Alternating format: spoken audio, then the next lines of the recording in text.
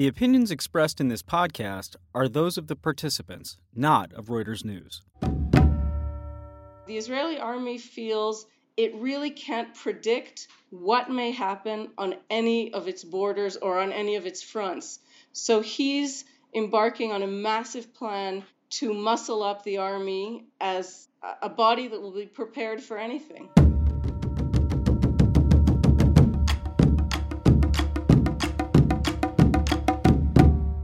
Israel's defense forces are considered to be among the world's elite. Their training methods are widely copied. Actions taken by their soldiers and pilots are legendary. The raid on Entebbe, the Six-Day War, the 1981 airstrike that took out a nuclear reactor that was under construction in Iraq.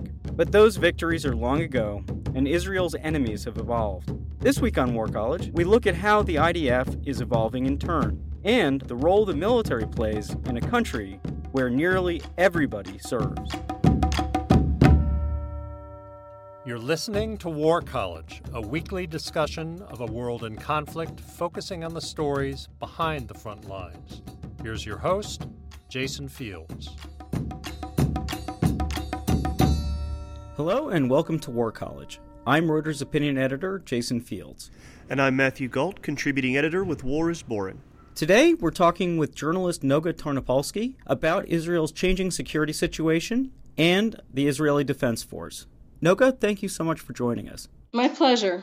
So you recently had coffee with someone in the Israeli military, and he was talking about some big changes in the IDF. Can you tell us about it? Yeah, I can also tell you who I met with. I met with the IDF spokesman, Lieutenant Colonel Peter Lerner, and we kind of surveyed a number of changes that have to do with internal operations in the IDF. Two major things are underway right now. One is we're in year one of a 5-year plan that was planned for 10 years before it was put into place, and this is going to involve cutting back the IDF's officer force by more than 5,000 officers, moving the center of operations from Tel Aviv to the middle of the desert, the Negev desert. This is really major changes in the structure of the army in response to different stimuli.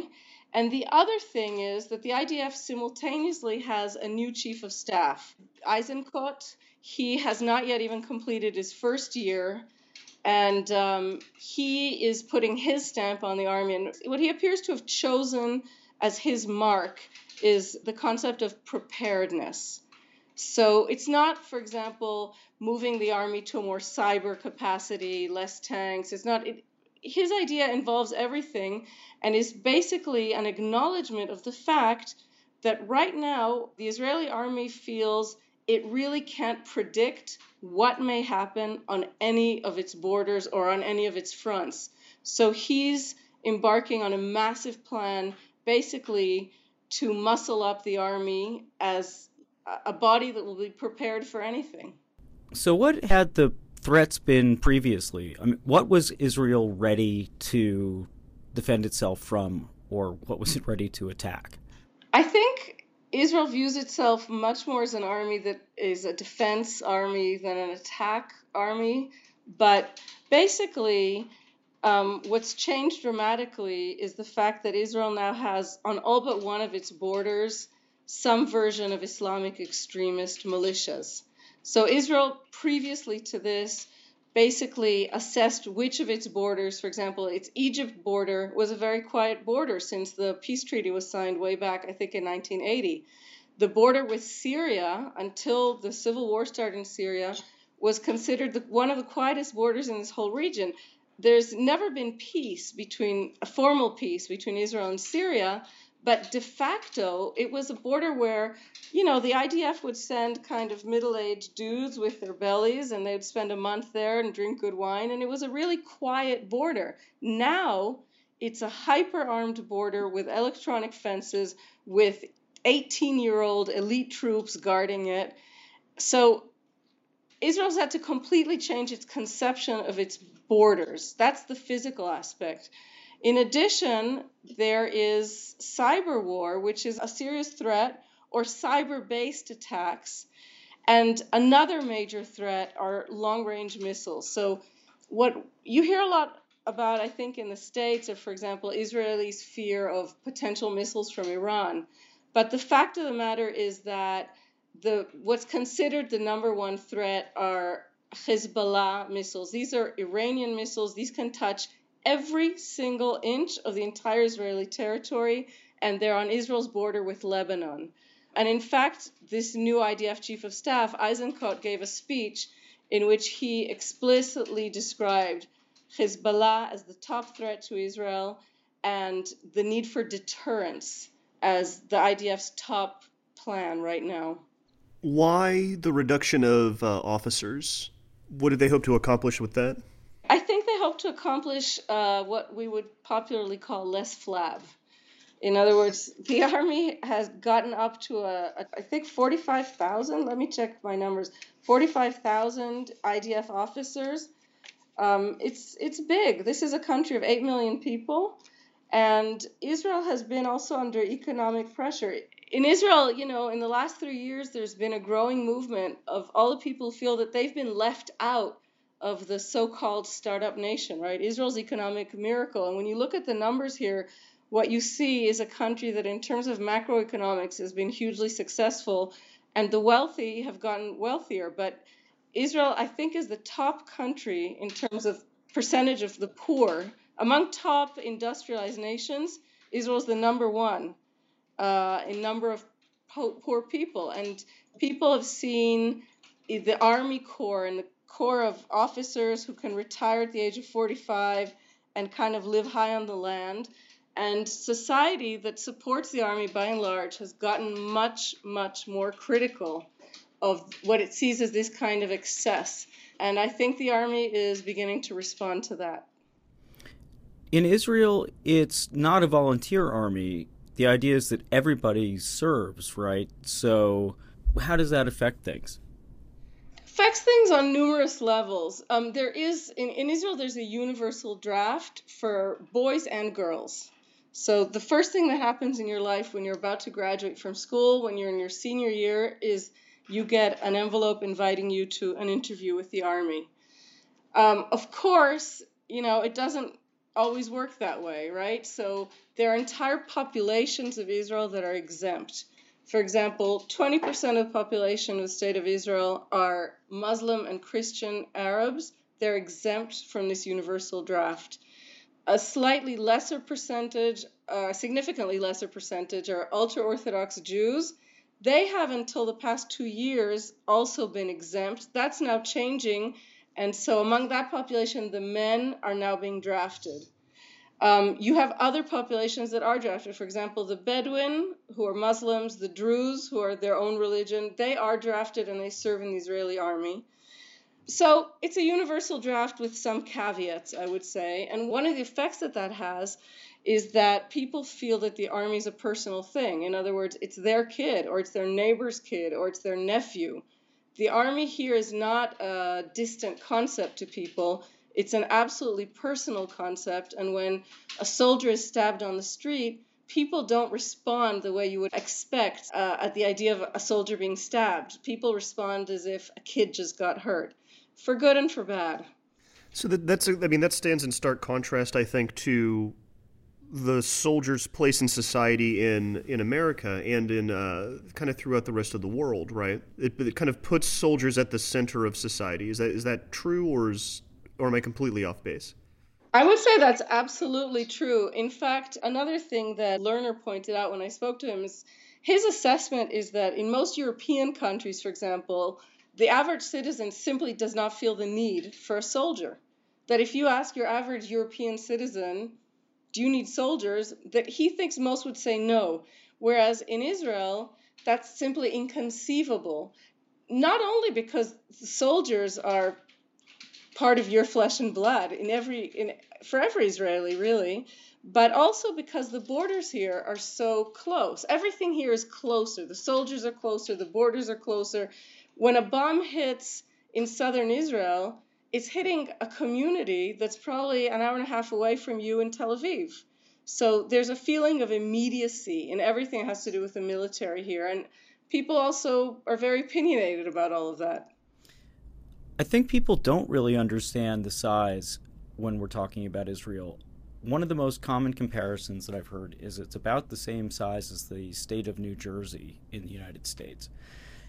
So that does change absolutely everything. You were talking earlier about the Hezbollah missiles and that they can reach every part of Israel. That's something that really wasn't the case until recently. If I remember right, northern Israel was constantly under threat from these shorter range missiles. But now things, it sounds like, are much more dangerous for Israel as a whole. So that's part of what you were talking about, the change.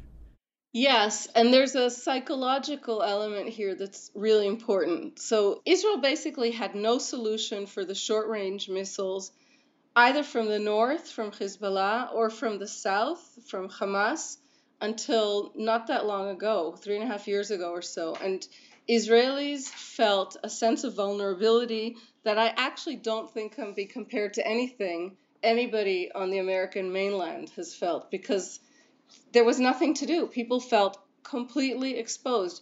You would get up in the morning, go to work, a missile could hit your car. There were houses and schools and people's cars hit on a highway, up both in the north of the country and increasingly in the south. What changed that and has given Israelis maybe even too much of a feeling of immunity is the Iron Dome system. That has completely and totally been a game changer here. And it's this sort of miraculous anti-missile batteries that are able to shoot down batteries up in the air. And it's very sci-fi. It's hard to conceive of until you actually see it. And that's completely changed the sense of threat that you just described. However, this is a weapon, an anti-weapon system that works only against short-range ballistic missiles, these kind of like nothing missiles, rockets that get chucked. Against long-range, high-tech missiles, Israel, like other countries, has no real defense. They're working on it. The U.S. is working on it. But what's happened, especially in Hezbollah, that's this extremist Islamist militia in southern Lebanon that basically rules southern Lebanon, is a huge inflow of Iranian arms. So I'm not talking now about the threat of Iranian nukes, but I am talking about Iranian-conceived and in many cases Iranian-made weaponry that is a major step up from the kind of rockets and missiles that were lobbed at Israel until now. And that's one of the bones of contention in Syria, actually, because Hezbollah, which is Shiite, has been allied both with Bashar al-Assad and with Iran, and there's been a huge concern in Israel about weapons being moved across Syria to Hezbollah, right? There's been a massive concern, and more than that, there's been actual action.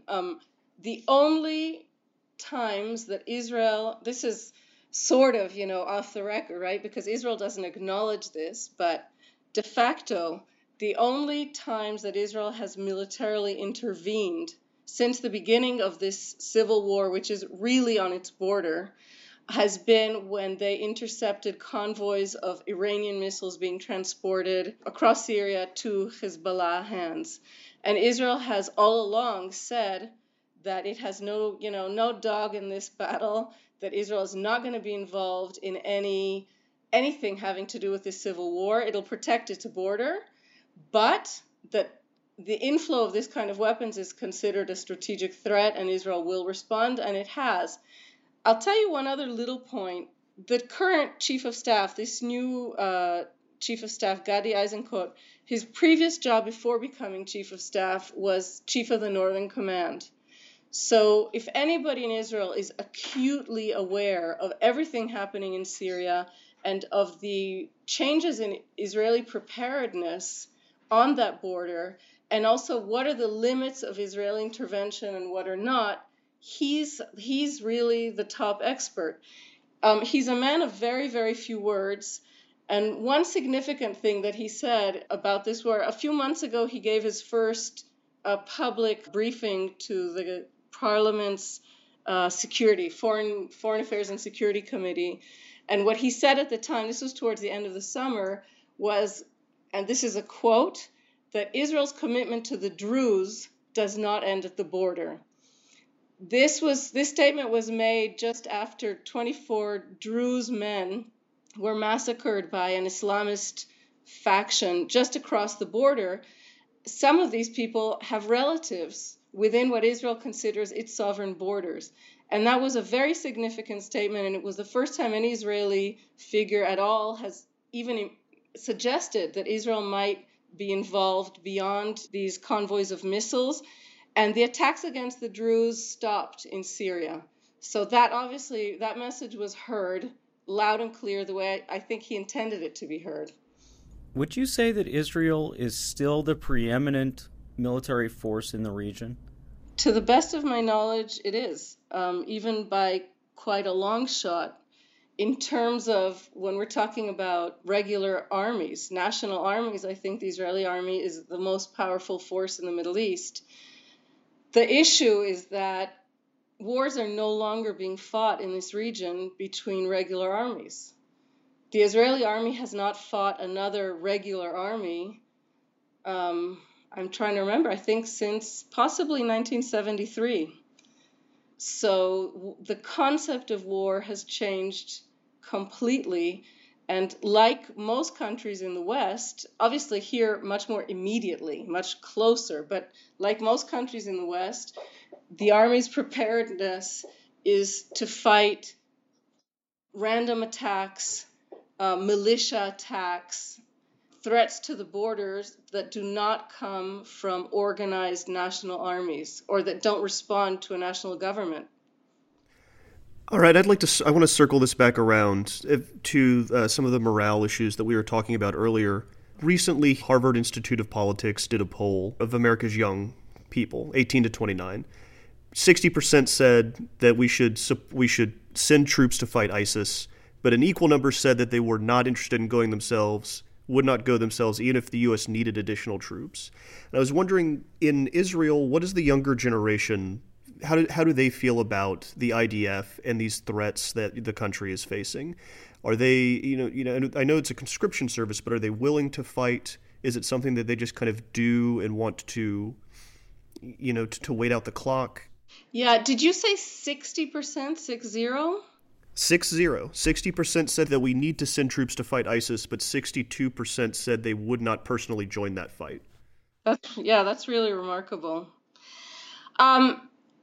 Israel, the situation in Israel is completely and totally different. I'm not aware of a recent poll that has measured the willingness of young people to serve, but despite a lot of angst, I would say, and a lot of mutual accusations in Israel among different populations who say that, Tel Avivis don't serve or, conservative, right? Why are traditionally, I would say, observant Jews serving more than others? There's a lot of this kind of stuff in the ether, in the talking space in Israel.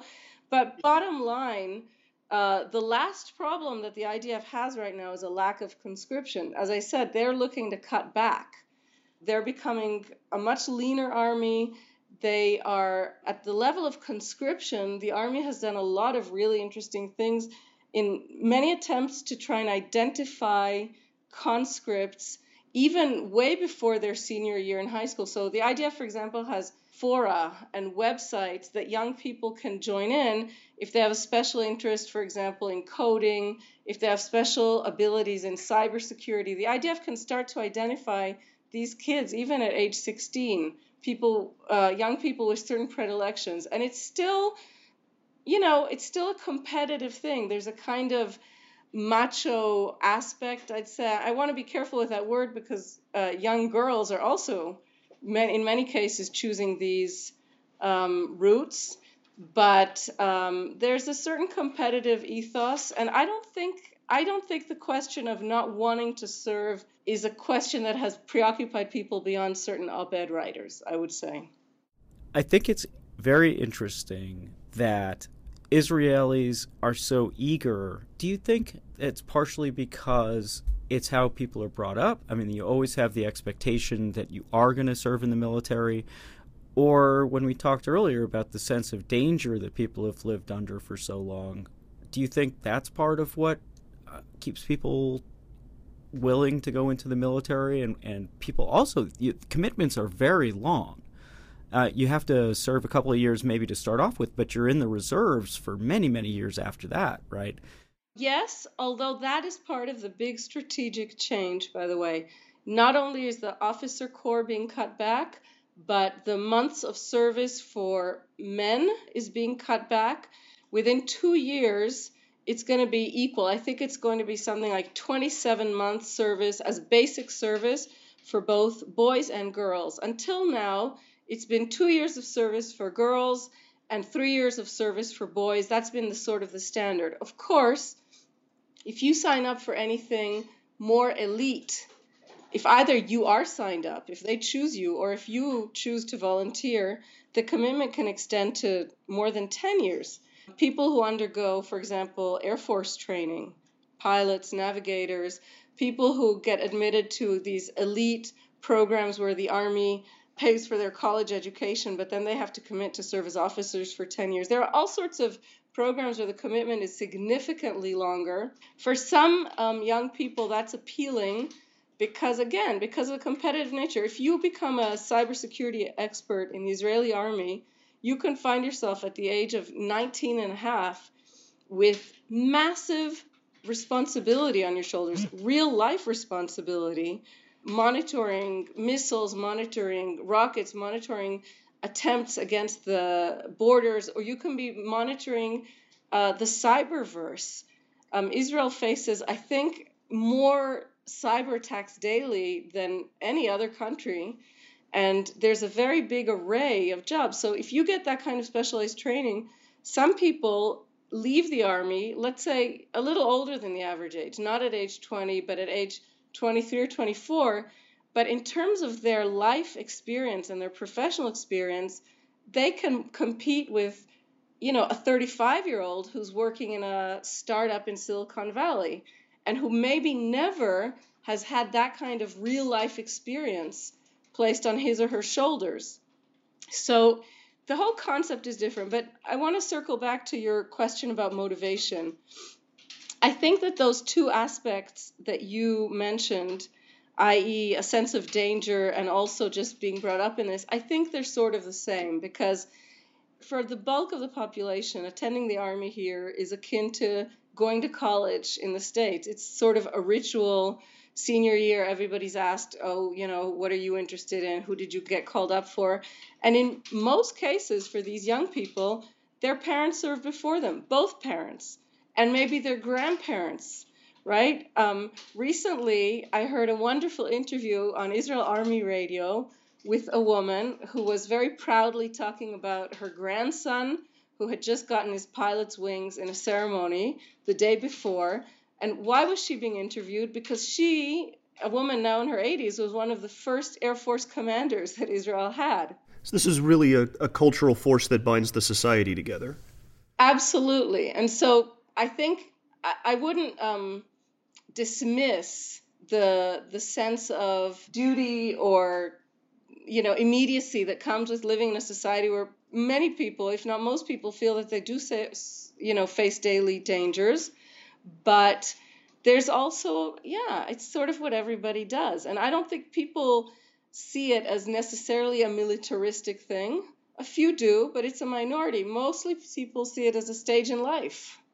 Well, let's turn from society to the global situation. When the Iran nuclear deal was officially put into action, was there a reaction inside Israel? Was there an increased concern or lots of editorials in the papers, I can only assume?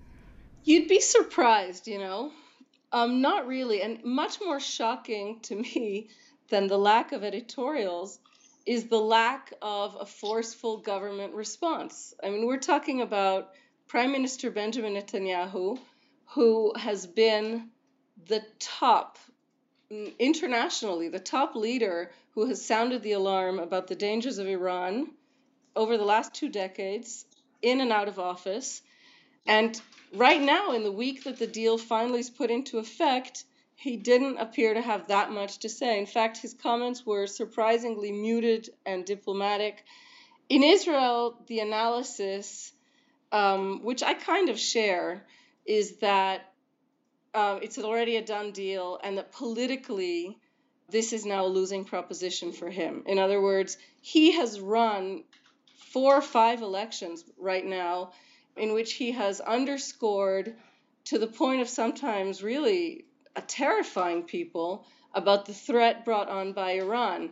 And again, I'm talking now about the optics, not the military threat, but the optics of it. The Netanyahu administration, of course, could have chosen to deal with the Iran agreement by saying, we won. We've been sounding the alarm for 20 years, and Iran was brought to its knees because we sounded that alarm. And fantastic, this is a deal, and that's now being signed thanks to us. It could have been chest bumping. The way the Israeli government chose to respond was sort of, panic attack. Oh my God, this is the worst deal in human history. This is the worst thing that's happened to us since Chamberlain.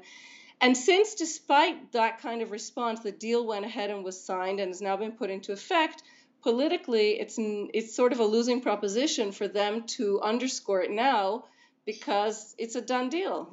He lost. He didn't lose. I don't think Netanyahu actually, in the real world, lost his battle to bring Iran to the forefront of the world's attention. I think he won that. But in terms of the sort of public diplomacy proposition that he has run in the last year and a half, which is that the deal's a disaster, that's a PR battle that he lost.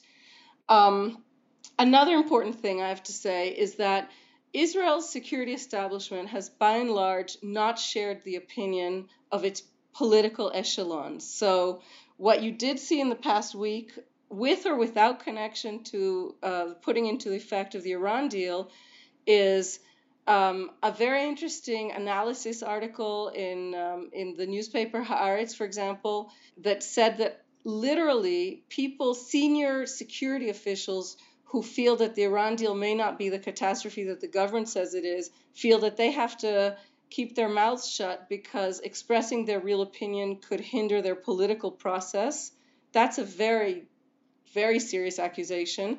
And the chief of staff, Gadi Eisenkot, in the same speech that I mentioned he made 2 days ago, said, again, this is a quote, he said that the Iran deal also presents Israel with opportunities. And that has not received, on the international level, in terms of the international media, that has really not received, I think, the attention it should have received. What are those opportunities, do you think? So he didn't go into detail. But my interpretation of what he said is that, in his opinion, the Iran deal will, in fact, hinder, if not halt, Iran's ability to make progress on its nuclear program for the next, let's say, at least 15 years, and that could provide Israel with an opportunity for more preparedness, more intelligence, more, I would say, strategic planning in a period in which the nuclear program itself has to lie fallow. Let me ask you this. Why do you think that has not received the attention that it deserves? Do you think that it does not support a narrative that people are comfortable with? I don't know, because you're asking me a question right now that's sort of media critique, right? Right. Why has this not been front pages in the international media? I don't have an answer for that. I think it should have gotten more, much wider attention. The fact of the matter is that I think journalists here are, in many cases, overworked and are focused on the current spate of violence, which threatens Israelis every single day, which is these kind of ongoing knifing attacks, threatens Palestinians in terms of the Israeli response to that. And I think people are much more focused on that than on a speech given by the chief of staff at a security conference. But I genuinely think that what he said is a very important position, public position that he took. Well, Noga, I just can't thank you enough for joining us today. I think it was very helpful to understand a little bit about the Israeli military from an inside point of view. I think people outside of Israel do tend to think of it just as any other military, like the U.S. military, for example, which is very divorced from the rest of the population. So thank you so much for your time. Thank you so much. My pleasure.